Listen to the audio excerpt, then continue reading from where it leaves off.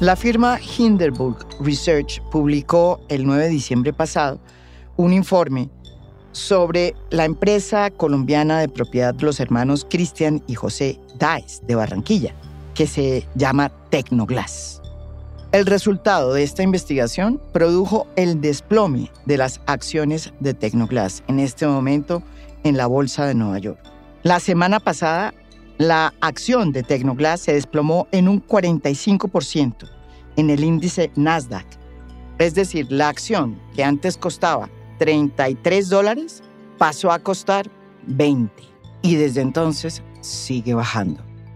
Los hermanos Daes fundaron Tecnoglass en 1984 en Barranquilla. Tecnoglass es además una de las pocas compañías colombianas que ha logrado entrar a Wall Street. Desde diciembre del 2013 cotiza en el Nasdaq y en los últimos años su acción se trepó de manera impresionante, según este mismo informe, debido a que en la pandemia hubo un boom de construcción de grandes edificios, sobre todo en la Florida. La acción de Tecnoglass llegó a aumentar en un 390%. Sin embargo, el informe de Hindenburg ha descubierto que detrás de toda esta fachada de gran éxito hay cosas inexplicables. Y aunque no es un informe judicial, sino simplemente es un informe bursátil de una firma muy importante que se dedica a hacer investigaciones bursátiles y que me imagino que tendrá sus propios intereses, que dirige Nathan Anderson, sí enciende las alarmas sobre la empresa de los Daes Tecnoglass. El título del informe lo dice todo. Tecnoglass, : conexiones con el cartel de cocaína, que realmente es con el cartel de Cali, acuerdos familiares no revelados e irregularidades contables. Para poner en contexto sobre quiénes son los Daes no solamente son los dueños y propietarios de Tecnoglass, que es una de sus más importantes empresas, también son importantísimos y exitosísimos contratistas de Barranquilla. Y llegaron a hacerlo desde hace mucho tiempo. De la mano de Bernardo Hoyos, del cura Bernardo Hoyos, que fue 2 veces alcalde de Barranquilla. Desde su primera administración en 1992, los Daes llegaron a ser contratistas y fueron su mano derecha.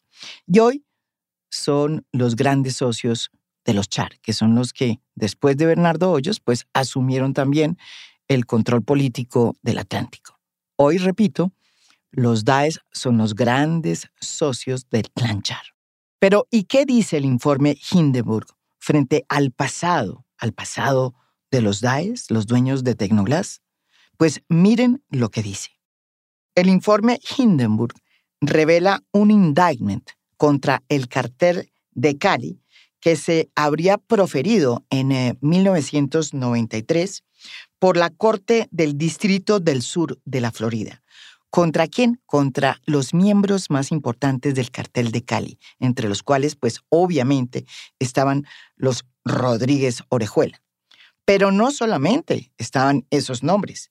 En ese indictment o acusación aparecen los nombres de José Daes y Cristian Daes. Según lo que dice esta Corte del Distrito del Sur de Florida en ese momento, a finales de los 80, José Daes estaba ya directamente involucrado en la importación y distribución de cocaína hacia Estados Unidos y formaba parte de una organización que exportaba coca a través de cargamentos de verduras congeladas. En esa misma acusación aparece también el nombre de Cristian Daes, su hermano.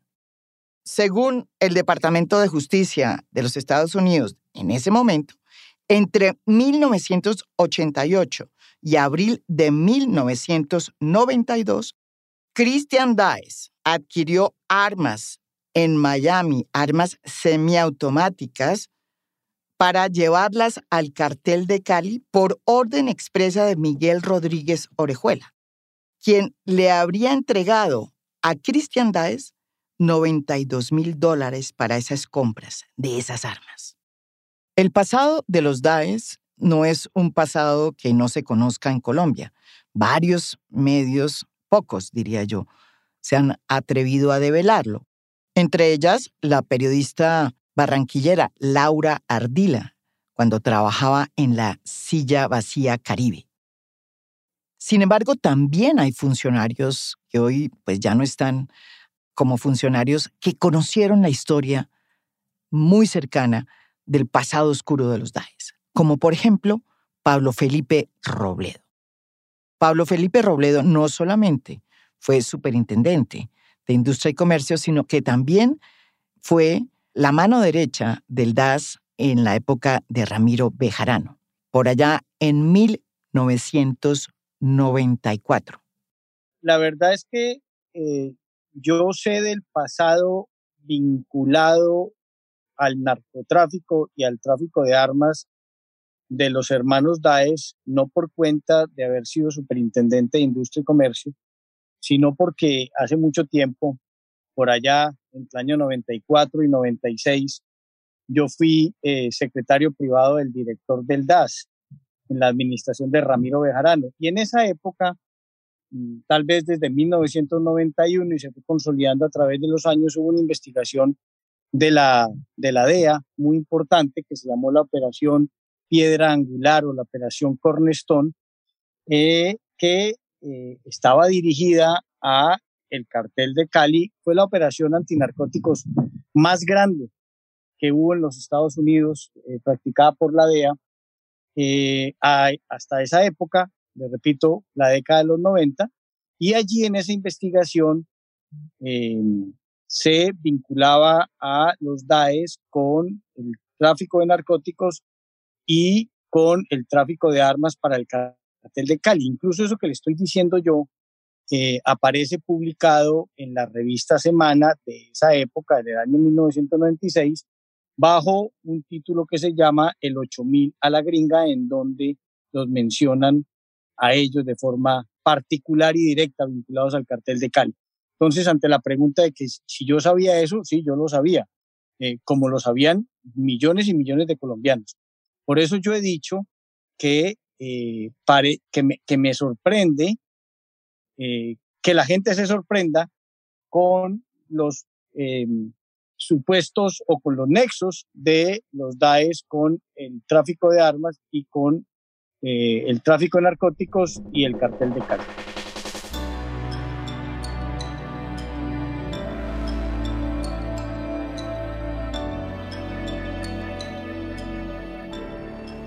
Los procesos contra los hermanos Daes en la justicia norteamericana duraron cerca de 13 años y tuvieron toda clase de episodios.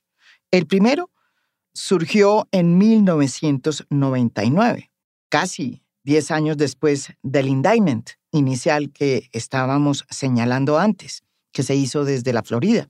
Porque a José Daes, que es mejor conocido como Yuyo Daes, se le abrieron en Colombia unos cargos precisamente por enriquecimiento ilícito debido a sus presuntas relaciones con el cartel de Cali, derivadas del indictment de la Florida. Fue apresado y los cargos contra él fueron muy claros porque la justicia colombiana había encontrado pruebas de que él había recibido $1 millón en pagos del cartel de Cali entre 1990 y 1994 por contrabandear cocaína y lavar dinero del cartel de Cali. Eso dice el informe Hindenburg.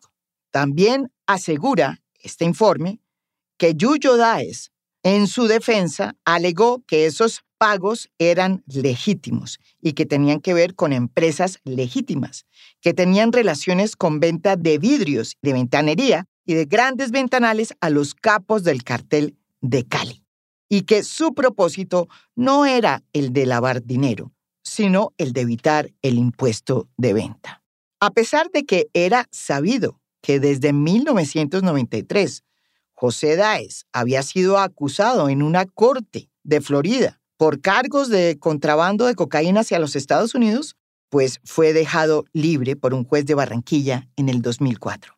justo en el preciso momento en que los paramilitares al mando de Jorge 40 entraban a Barranquilla a tomarse el control de una de las empresas más importantes de Barranquilla y que recaudaban los impuestos, que se llamaba Métodos y Sistemas. En ese instante fue cuando José Daes, mejor conocido como Yuyo, como decimos antes, sufrió un atentado. Hoy sabemos que ese atentado que lo dejó parapléjico fue cometido por Jorge 40, en venganza por un pleito por el control de métodos y sistemas, que era considerada como la joya de la corona de los paramilitares, la gran marrana de donde salía toda la plata. Sin embargo, en 2006, oh sorpresa, todos los cargos que la justicia norteamericana tenía contra Yuyo y Christian Daes fueron retirados. Y eso lo dice claramente el informe Hindenburg, quien dice, abre comillas, a pesar de que había unas acusaciones muy fuertes contra los hermanos Daes, pues todos los cargos fueron eliminados. En el caso de Christian, los cargos fueron retirados y en el caso de José Daes, son parte de un proceso que está sellado y que no es público. En el 2006, por orden de una corte de los Estados Unidos, se clarificó que José Daes no era más fugitivo de la justicia norteamericana y que su caso había sido resuelto.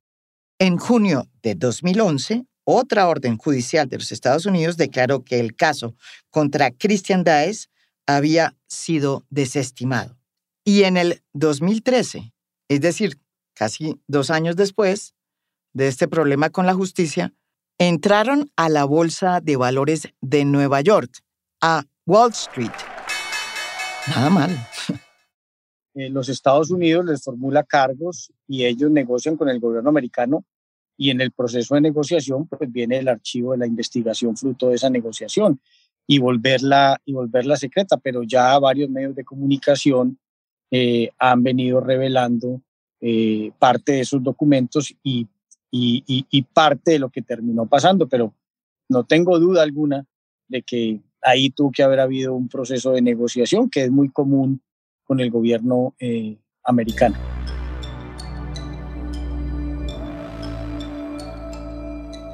El informe Hindenburg también revela otro episodio muy interesante y que muchos recordamos, en el que también tuvieron un protagonismo los Daes y que formó parte de una denuncia que hizo precisamente Pablo Felipe Robledo cuando era superintendente de Industria y Comercio entre el 2012 y el 2014 y que tuvo que ver con unas irregularidades que se dieron en la creación de un gran número de sociedades anónimas simplificadas SAS en la Cámara de Comercio de Barranquilla cuando se estaba precisamente alistando la elección de la nueva junta directiva de ese organismo.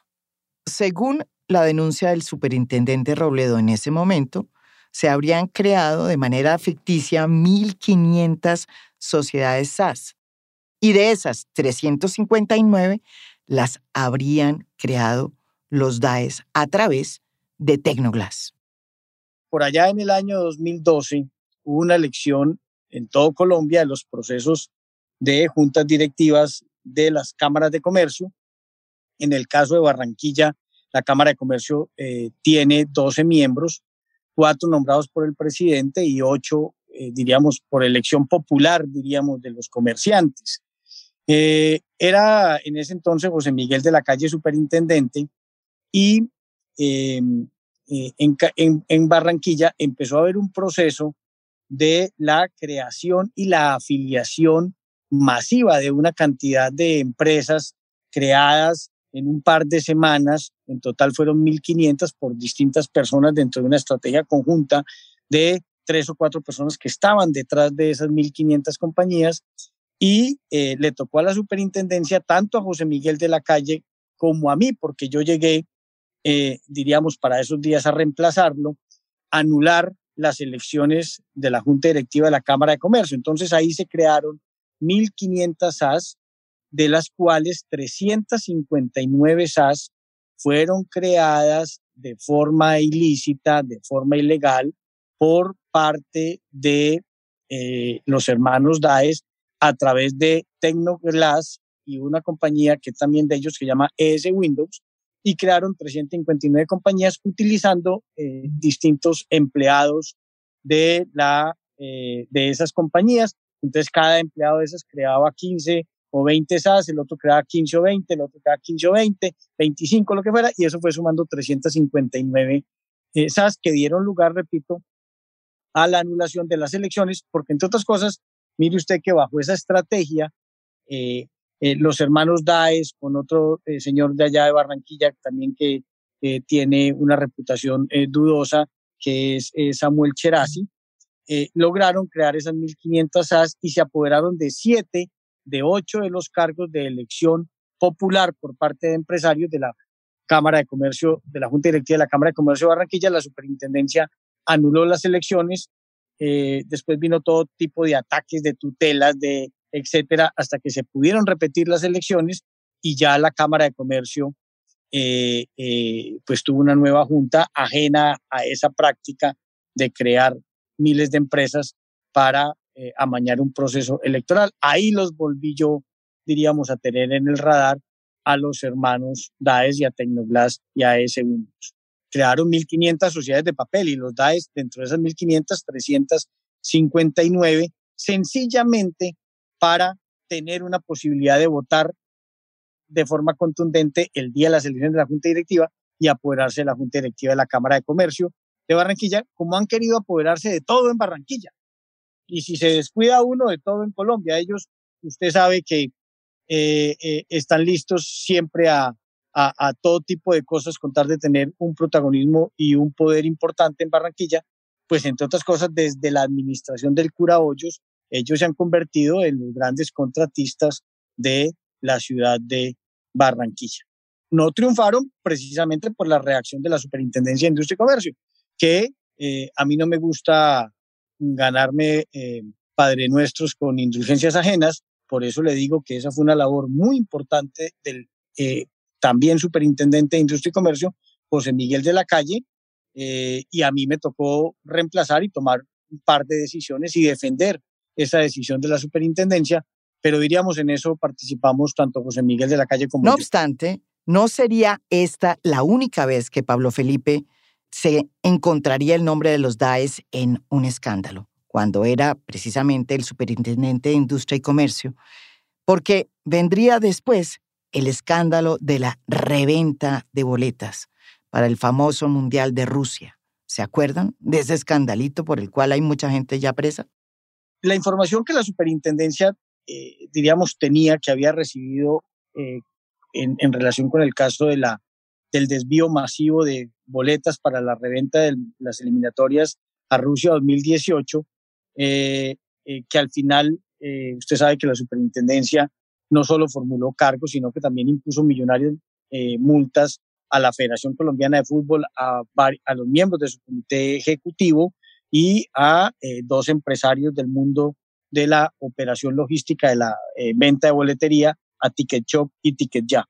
En esa indagación preliminar, la superintendencia hizo unas visitas administrativas de inspección a Tecnoglass, tratando de buscar unos documentos que pudiesen acreditar la historia o la línea de investigación que estaba manejando la superintendencia al inicio, que era que los Daes habían entregado, los Daes o Tecnoglass habían entregado 3.000 millones de pesos a Elías Yanjure, que es un amigo de los Daes, también barranquillero, socio y dueño de una tiquetera que se llama Ticket Jam, para que con esa plata se lograse sobornar a el comité, algunos miembros del comité ejecutivo de la federación, que eso al final se ha terminado sabiendo que son Bedoya, Jesurum y Álvaro González, cada uno de $1 millón, que es lo que también los medios de comunicación han dicho en varias ocasiones, y que esa plata había salido de los Daes. Eso no logramos comprobarlo dentro de la investigación, pero sí fue una línea de investigación. Lo que sí se comprobó es que parte de la boletería que se desviaba para efectos de reventa y para poder acceder a los partidos de fútbol, buena parte de esa boletería el señor Elías Yanjure terminó entregándosela a los Daes, quienes accedieron a esa boleta no para revender la boletería, sino para hacer las invitaciones a las que todo el mundo está acostumbrado que hacen los Daes para congraciarse con Raimundo y todo el mundo por cuenta de cualquier actividad que haya en Barranquilla o haya en Colombia, porque así funcionan ellos.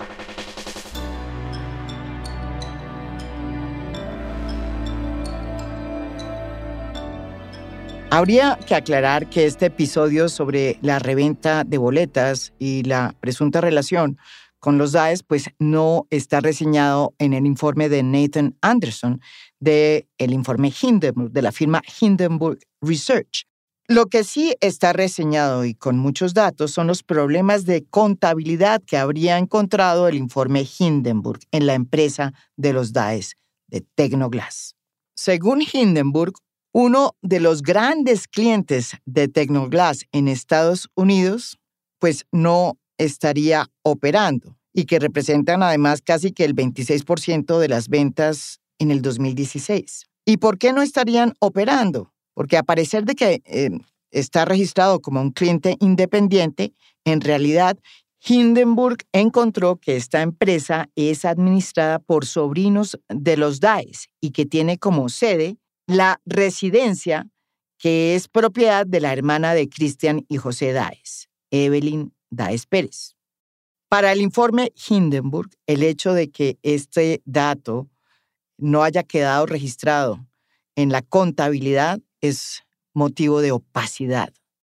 Esa falta de transparencia también la encontraron en otra empresa subsidiaria de Tecnoglass, a la que aparentemente Tecnoglass les vende ventanería. En esta ocasión, esta empresa aparecía a nombre de unos sobrinos de los Daes, que además aparecen hasta hoy como empleados de Tecnoglass. Eso dice el informe Hindenburg.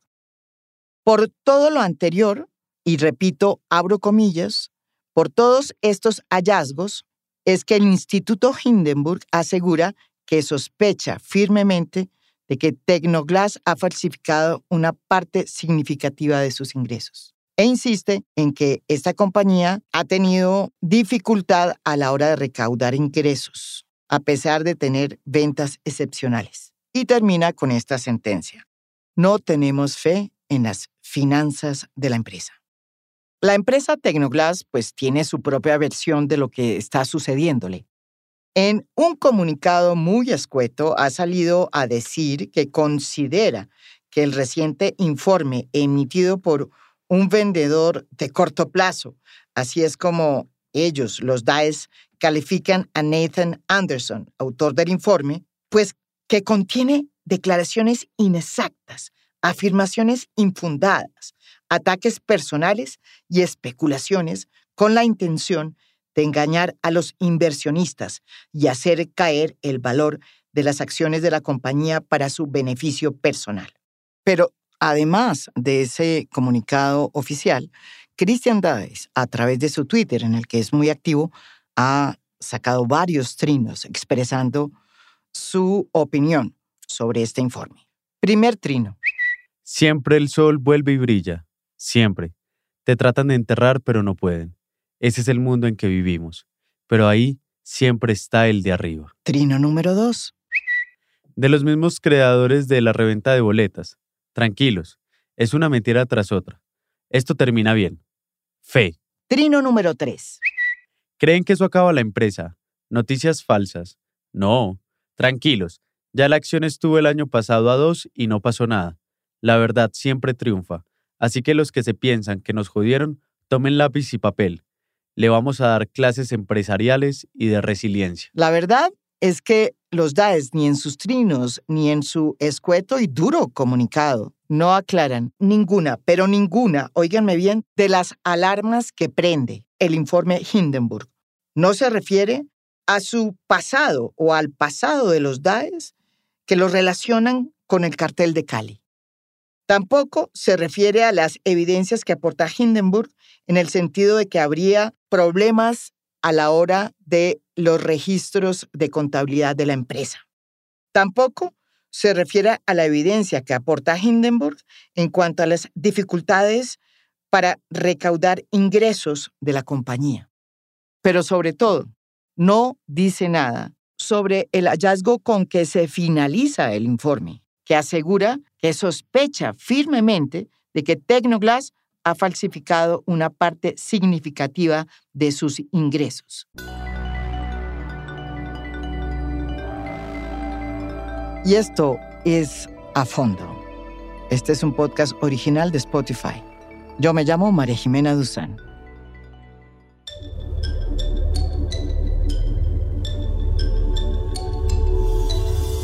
A Fondo es un podcast original de Spotify. Producción general, Lucy Moreno. Editor de contenido, Adrián Ateortúa. Editores de audio, Cristian Leguizamón y Audio Factory. Música original del maestro Óscar Acevedo. Gracias por escuchar. Soy María Jimena Duzán.